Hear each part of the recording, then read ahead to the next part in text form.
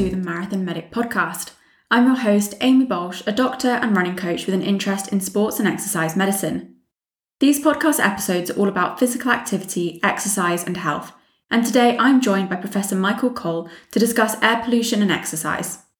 Michael is a sports physician and Professor of Kinesiology and Sport and Exercise Medicine at the University of British Columbia. His research focuses primarily on environmental physiology, so on this episode we're discussing the impact of air pollution on human health and human performance.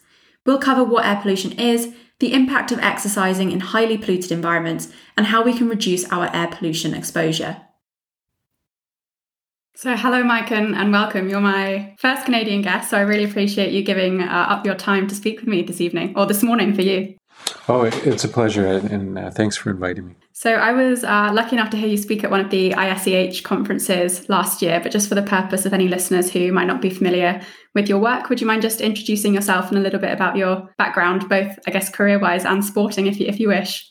Sure. My name is Mike Cole, and I'm a professor at the University of British Columbia in both the School of Kinesiology, which is our equivalent to sports science or exercise science in the UK, and then also in the Division of Sport and Exercise Medicine at the university. And so my job's a mix of research, mostly environmental physiology and exercise physiology, and then clinical practice in sport and exercise medicine. In terms of sporting background, I've done most of the endurance sports, and so I guess that would be my background, mainly rowing, cross-country skiing, and triathlon. Perfect. And we're going to speak mainly about the impact of air pollution on exercise in terms of health and performance today. I think we all assume we know exactly what air pollution is, but just to start off, would you mind just explaining exactly what we mean when we're talking about air pollution? Certainly. So air pollution is comprised of a mix of particles, which can be liquids or solids, and gases. And so some of the particles that we can have in the air would be things like heavy metals or soot, black carbon, or pollen or dust. And then some of the gases that we think about would be nitrogen dioxide or sulfur dioxide or ozone or carbon monoxide. And so air pollution varies significantly by location and by season and by time of day, and it's affected a lot by things like weather or events such as volcanoes or wildfires. And presumably all these different types of air pollution will affect us quite differently. So in Vancouver, for example, I know you have lots of wildfires and problems with those issues, whereas here, obviously, traffic is probably a big concern for us. Do those types of pollution have very different effects on the human body? Yeah, and I think that's a lot of the challenge to both research it, air pollution and exercise, and to interpret it, in that we can't make a blanket statement, air pollution does this. We have to break it down into subcomponents. And so one of the common ones that they would use would be traffic-related air pollution. And so that would be a mix of oxides of nitrogen and some particles and that are created by internal combustion. So that would be one subgroup of air pollution that is commonly researched. When we do our research, we've done traditionally either laboratory exposures or environmental exposures where they're out in the ambient environment. But for the lab work, we have to divide it up a little bit. And so we have, in my lab, we've modified our altitude chamber to be an ozone, ground level ozone chamber as well. But my colleague, Dr. Christopher Carlston, has a chamber that he uses diesel exhaust with. And again, that's a mix of particles primarily, but also some gases there that's somewhat related to traffic-related air pollution. And so there's all these different components, and they have different effects, and they probably synergize with each other in different ways. And so when we're talking about air pollution and exercise, we need to be really aware of the specific recipe of air pollution for that situation.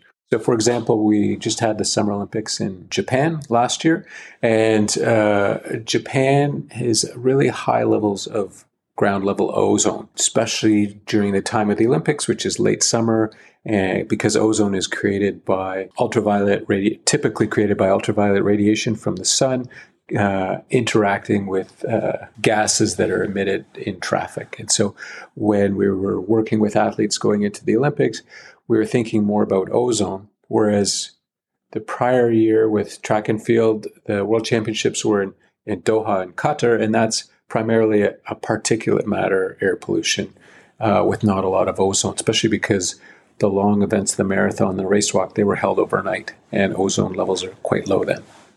So it's complicated, I guess.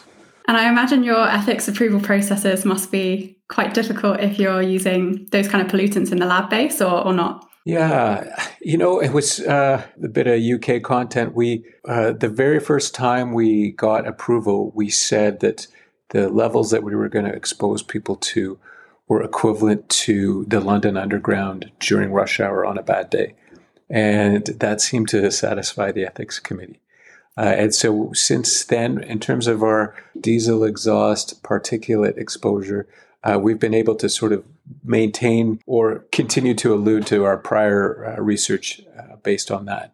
In terms of ozone, it's been not too challenging because currently the amounts that we use are about 170 parts per billion of ozone, and that's not too different from what we had on the very worst day in one of our communities near Vancouver last summer. We had this particularly bad record-setting heat wave last summer, and so that led to really high ozone levels. So having that reference, I guess for the ethics review, it's always nice to have a reference so that the reviewer, who'll typically be a non-expert in air pollution, has something to relate it to. Yeah, that fills me with a slight dread thinking about pollution on the London Underground, given how long I've spent on it. But that's yes. Useful to know. And when you're doing all this research, what are the concerns in terms of the impact on human health and human performance as well? Yeah, and I like the way you break it down into health and performance, because I think we need to treat them differently, and there are effects for both. And so air pollution is very bad for our health. And so even simple things like living in a city like London, your risk of respiratory disease and even lung cancer is higher as a result of that. It's important to do whatever we can to minimize our exposure to air pollution from a health point of view. When we add exercise on top of that, that's where things get a bit more complicated, and that's where that's the area that we're trying to research. And the way that the different research groups look at the question of air pollution and exercise, it varies. So one very powerful technique that's used is basically just epidemiology, following tens of thousands of adults over a long period of time and looking at health outcomes like hospital visits or mortality or something like that. And then what they do is they look at the something like the postal code where the participants live, and then some assessment of their physical activity. So that's one way to look at it. And when you look at the majority of those studies, they show that although air pollution is bad for our health in a variety of ways, the people that are more physically active benefit from that physical activity despite the air pollution. And the evidence is clear that if you do live in a polluted environment in the long term, it's important to stay physically active from a health point of view. You get more health benefits from staying physically active than from not being physically active. Still on the health question, most of our research is acute exposures to pollutants during exercise. And we look at health outcomes like lung function or heart rate variability, cardiovascular function in the short term, up to several hours afterwards, after exercise. And there, the effects are a bit more nuanced in that when we're looking at primarily air pollution made up of particles, the acute effects on health outcomes are unclear or equivocal. And that's backed up both by our research, but also by other groups across the world. And a recent systematic review really shows that acute effects of primarily particulate matter air pollution during moderate exercise aren't very strong. So, or there's really weak evidence of significant acute effects.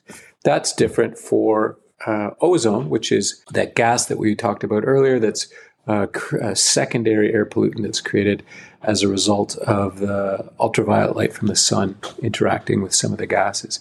And the evidence from a health point of view around ozone is more clear that there is a negative effect over the short term in terms of respiratory discomfort, things like shortness of breath or dyspnea, as well as measures of lung function. And then over the more chronic time frame, there does seem to be an increase in prevalence of things like asthma in children who are exercising. And so we almost like to separate ozone out a little bit because it behaves quite differently from a health point of view from the other pollutants. And that's why currently we study it separately as well.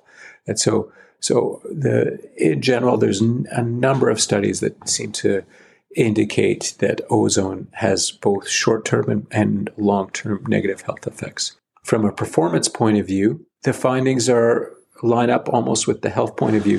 In our lab, we looked at a lot of performance outcomes when exposed to diesel exhaust, and talking about healthy individuals and individuals with asthma or exercise-induced bronchoconstriction. And we didn't really see much evidence of a performance decrement with primarily particle-based air pollution. We work closely a lot with the lab of Romolo Bertuzzi at the University of Sao Paulo, and they've done some interesting work looking at time trial performance over a longer time frame in Sao Paulo traffic-related air pollution. And again, they didn't see a big performance effect. So from a particle point of view, we're not seeing significant performance effects acutely, and that's something that we are using to somewhat reassure athletes and exercisers when they're exercising in a highly particle-based air pollution.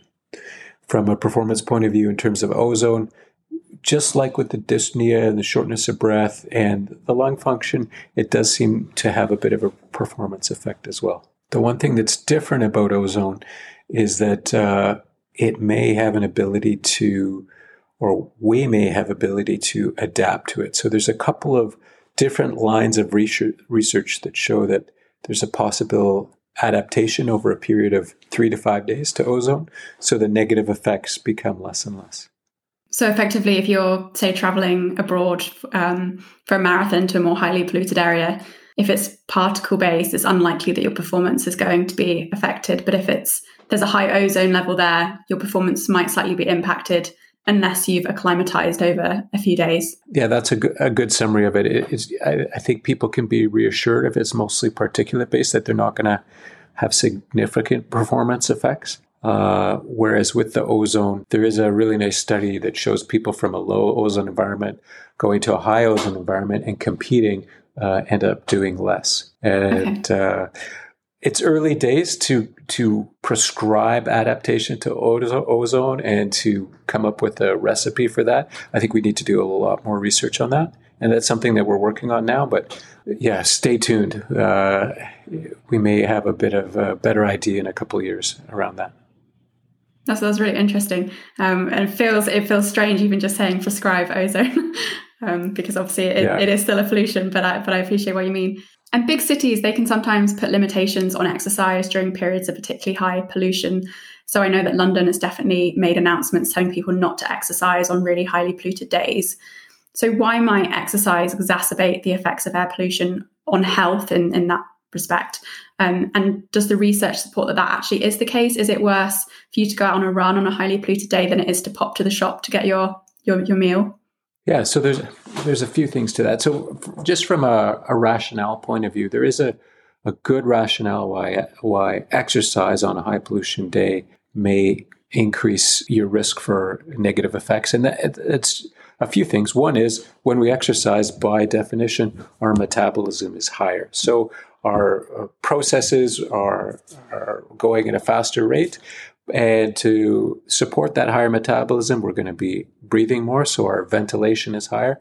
So our actual inhaled dose, which is kind of like the concentration that you're of that specific air pollutant in the air, multiplied by your minute ventilation, or the amount that you're ventilating, is going to be higher during exercise than during rest. And on top of that, during more intense exercise, we typically breathe more through our mouth and less through our nose. And so we have less of that nasal filtration and humidification during more intense exercise. So for a variety of reasons, it does make sense that exercise will exacerbate the negative effects of air pollution. So there's that rationale there. And when I got into this area of research, I was really expecting to find much more profound effects, especially we did one study where we looked at different intensity. So rest versus moderate versus high intensity exercise, breathing really significant levels of diesel exhaust.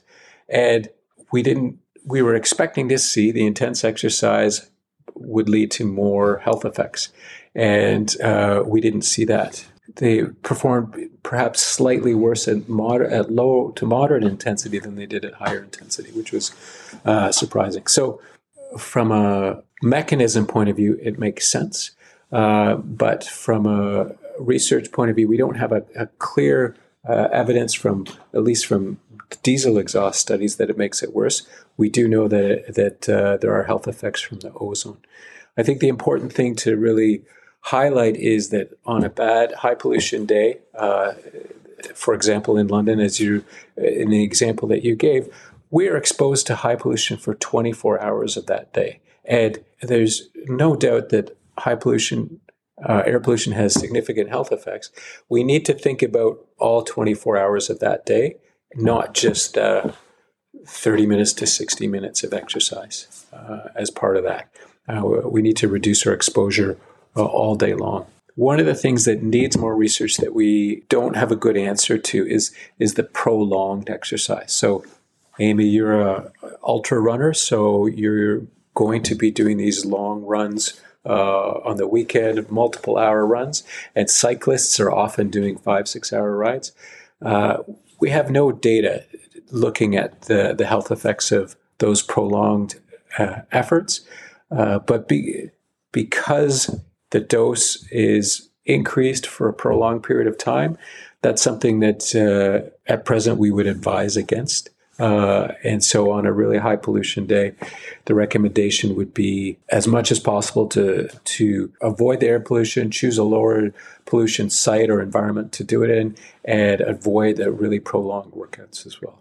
And in terms of minimizing exposure, you kind of touched on a few there. And I think the obvious one is obviously to seek greener areas, go to the park, for example. But what other things can we be doing to try and reduce our exposure? Is there an optimum time of the day, or does that differ between different locations? Does the weather impact our risk if it's raining or sunny? And also, is there a type of exercise we should be doing? So I know you've said, don't ideally go out for 4-hour runs, but is there a certain type of exercise we should prioritize during those periods? Yeah. So if I forget any parts of that question, that's a big question. Just remind me. But I think it's probably one of the most important, or the most important advice is to, both in terms of location and time of day, modify your plans to reduce your air pollution exposure. So you mentioned doing something in a park versus along a busy street. And that makes good sense. And even being in the center of a park, away from the peripheral roads, there'll be less air pollution than at the periphery. And so small changes like that can make a huge difference.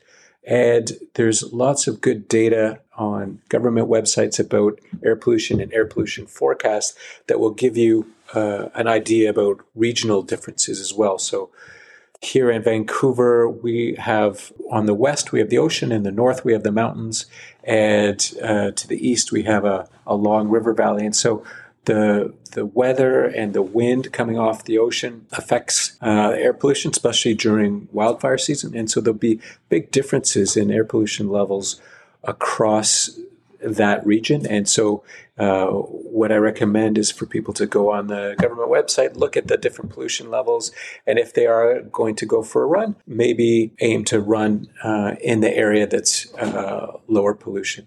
There's also good apps to use. The one that I recommend, it's called Plume, like Plume. And it's got a nice forecast algorithm that takes into account the future weather as well as past effects on air pollution. And so if I'm planning today a run tomorrow, I can look and see what time of day and change the location and look at different locations to see where the air quality is the best. And on time of day, you were asking about that. There's certainly big variations in terms of time of day.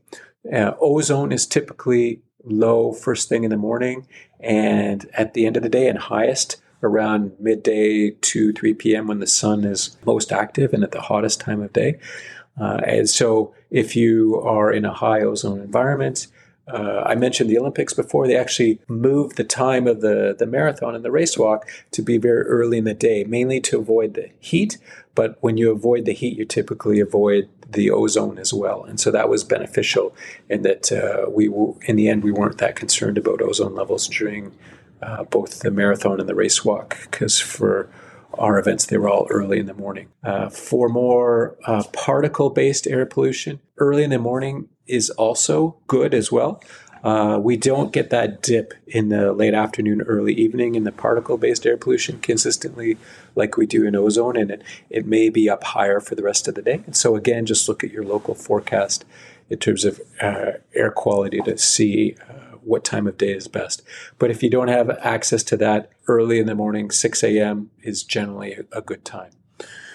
Amy, you asked about rain. Rain is a good, effective way of washing the particles out of the air. The other thing about rain is you have more cloud cover and typically less ultraviolet radiation. So you have less generation of ozone and a bit of scrubbing of the particles from the sky. So those are some of the positives in terms of the rain. Perfect. Well, you remembered every single part of my question, so thank you. I also just wanted to ask you mentioned when we're exercising, we're obviously breathing through our mouth and reducing, therefore, the filtration of polluted particles through our nose. Nasal breathing has definitely become a bit more popular in certain sports, definitely in running. Some people are trying to use nasal breathing as a tactic, I guess, to improve performance. But in terms of pollution, is that a helpful tool to prioritize nasal breathing? Yeah, it's an interesting question. It's something that makes sense in that there is some filtration there. From a symptoms point of view, there's also a bit of humidification. And so people that are prone to things like exercise-induced bronchoconstriction, the humidification through the nose may be somewhat helpful. It's something that we haven't actually proven in terms of looking at it with the study. It'd be probably a little challenging to do, but not impossible. The only caveat is that during the very highest intensity exercise, or even above sort of moderate intensity, it is a challenge for most people to breathe entirely through their nose. And so that will only be effective on quite low intensity exercise. So it makes sense. We haven't studied it yet. You get a wishy-washy answer. I'm sorry. That's okay. My final question just on reducing our exposure if we are exercising outdoors in polluted areas. Obviously, we've all become quite accustomed to wearing masks in the last couple of years. And sometimes I see cyclists in particular wearing masks in cities. Is there much evidence for that? And I suppose obviously it has to be the correct type of mask.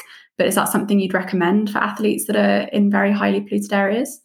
Yeah, you said something really important there. It has to be the right type of mask. And so now that we're a lot more familiar with masks, a simple surgical mask won't be effective in that it doesn't have enough filtration. And so the N95s that we're used to, at least in healthcare, we're using N95s. A properly fitted N95 will, by definition, reduce 95% of the particles. So that can be effective in a high particle type air pollution. Some of those masks that look like that also are impregnated with charcoal, which adsorbs some of the ozone. So there may be a role. The issue with a well-fitting N95 is that it's not compatible with high-intensity exercise. If you're getting enough airflow around the mask, for you to be able to breathe sufficiently during high intensity exercise, you're probably not getting the filtration. And so that's one of the concerns. The studies that have actually looked at it have only been conducted with walking. There's not that many studies. They did show maybe a possible benefit. I think it was primarily on blood pressure, but for that study, they had people wearing the mask for 48 hours. So 24 hours the day before, and then 24 hours on the day of the exercise bout. So that's not the most, it's not so easy to translate that research to the example of somebody riding their bike to work in downtown London. So we definitely need more work in terms of the research there. How we use it with our athletes would be if they are in a high particle environment, use masks and good quality indoor air to reduce their exposure to particles outside of their exercise bout. So if they have an event or a competition, on their way to the competition, it does make sense if they're comfortable wearing a well-fitting N95 to reduce that air pollution exposure. Because really the important message is that air pollution is bad for us 24 hours a day. And so if we can at least reduce it the other 23 hours and then during the competition where it's not feasible to wear a mask, we're still reducing the negative effects. So to and from competition is right now where the only place that we're recommending masks. And just kind of carrying on with that theme of being exposed to pollution 24 hours a day, obviously when the advice comes from London or other cities to stop exercising, people might choose to exercise inside and use a gym, for example, but obviously we're exposed to different types of pollutants when we're inside as well. So what's your tips in terms of just being mindful of reducing our exposure to pollutants inside rather than just kind of thinking about traffic and everything that's going on outside? Yeah, I think that what surprised me most was that how often the pollution levels can be quite high indoors. So I think the number one piece of advice is don't assume that the air quality is better indoors, unless you're in a situation where you've got, perhaps it's a gym with a very effective air filtration system and high quality filtration, then that might be worthwhile. So in our house, we actually have a big air purifier. It's the size of it's massive. It's bigger than a bar fridge, just because we have such poor air quality during the wildfire season in the summer. So don't assume that it's going to be better inside, because often it isn't. Especially because we have indoor sources of air pollution as well. Things like candles and incense and gas stoves and gas ovens, and then off-gassing from solvents and cleaners and fabrics. So I think before making a decision about doing it indoors is doing what you can to assess the air quality indoors. And that's obviously easier said than done. But if it's a reasonably well-sealed environment where you're quite confident that they have a good filtration system, that would be reasonable. But if it's an old building with leaky windows, then you're going to have very similar levels of air quality indoors and out. That's really useful to know. And I guess, do houseplants play a role as well? Can that kind of act as a natural filtration system? You know what? I don't know. It's an interesting question. So certainly they're going to take carbon dioxide out of the air, but other gases and particles, I don't know the answer to that. No, I just thought of it because I was looking around my room thinking about what pollutants were in here, and I saw I had a plant, and I wondered if that was counteracting some of it. We work closely with an atmospheric chemist. Her name is Dr. Nadine Bourdois-Dedekind, and she because she's a chemist and not a clinician, she looks at everything totally differently. And she's always, every piece of equipment in the lab, she's always asking what it's made of. And, what plastic is that tubing? Because things like ozone are highly reactive and will react with the tubing that we're using to pump air into our chamber and stuff. And so there's all these effects or interactions with, especially the gas component of air pollution, that are complicated and certainly poorly understood by me. And then you add some plants into that. I'm not sure. One of the things that we're learning more and more about lately is this thing called it's called the pig pen effect, but you're you create your own micro atmosphere around you in terms of air quality based on the cosmetics that you're using, the fabrics in your clothing, how much you're moving, and that sort of the immediate personal space. And that's something we haven't even really begun to look at, how that's interacting with the air pollution that you're being exposed to. Yeah, things like perfume. And I always think actually every day when I spray that, because I inhale some of it and I think, gosh, this probably isn't very good for me, is it? But we keep doing it. And all these things that we use in life are just so chemical heavy.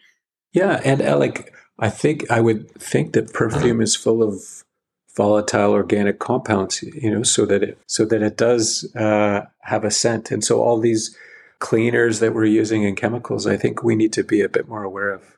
Definitely.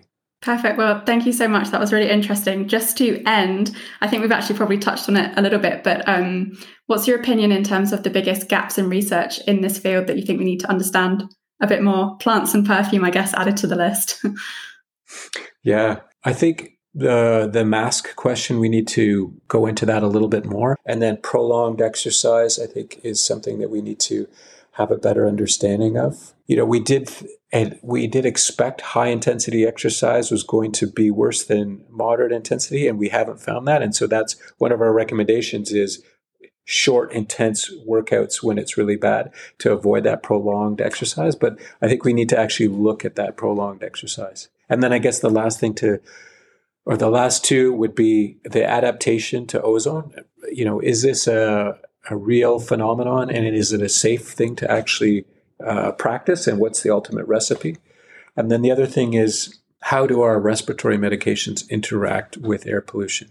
Meaning that for someone with asthma, we give them medications to open up their airways, and then we also give them anti-inflammatories for the airways. Do these things, how do they interact with the pollutants? And by opening up the airways, do we increase the dose and the effects of pollutants, or the opposite? And so I think that's something that we need to study, because for people with asthma and exercise-induced bronchoconstriction, we need to be able, especially during ozone, we need to be able to give them good evidence-based advice on how to manage that. Yeah, that's really interesting, because our care pathways are so generic, and we would never kind of split our treatment for asthma depending on where someone lives, but maybe that's the future. Yeah, so we did look at it with the diesel exhaust, and the medications didn't make it worse, which is good. And we're looking at it right now with the salbutamol in people with exercise-induced bronchoconstriction exposed to ozone. But we need to learn more about that. Great. And if people want to hear more from you or learn more about this topic, are you able to direct them to any resources or social media? I should be better prepared for that question. So the app I already mentioned, Plume, I think is really good, Plume. I like that one. I think figuring out your local government website or app that provides local conditions would be helpful. I think those would be the number one things that I'd really recommend, is figure out what your local resources are. Great. Well, I'll definitely be doing that. I currently have the Tenzing Clean Air score attached to my Strava, but it only tells me what the pollution is after I've ran, which isn't that helpful. So I'll have to get on using those apps and being a bit more proactive about it. Yeah, exactly. You ask about social, I'm on Twitter, but I'm not very good at it and not very active on it. So that's probably, I won't be giving a lot of good advice at the time. So the Tenzing thing sounds good. Plume Labs sounds good. Yeah. Great. Any final comments? No, thanks for considering this topic. I think it's becoming more and more important. I know here in the west coast of Canada, we're getting more and more bad summers in terms of wildfire air pollution. And with climate change and stuff like that, I think it's just going to be more and more of an issue with the ozone as well, with the extreme heat events. Definitely. Thank you so much for your time. Oh, it's a pleasure. Thank you, Amy. Many thanks to Professor Michael Cole for joining me on this episode to discuss air pollution and exercise. If you enjoyed this episode, please do share it and give it a rating, and get in touch if there's topics or guests you'd like to see on a future episode. If you'd like to hear more from me, then you can head to marathonmedic.com, where you'll find more podcast episodes, blog posts, and tips to become more active. You can also find me on Instagram by searching Marathon Medic. Thanks so much for listening.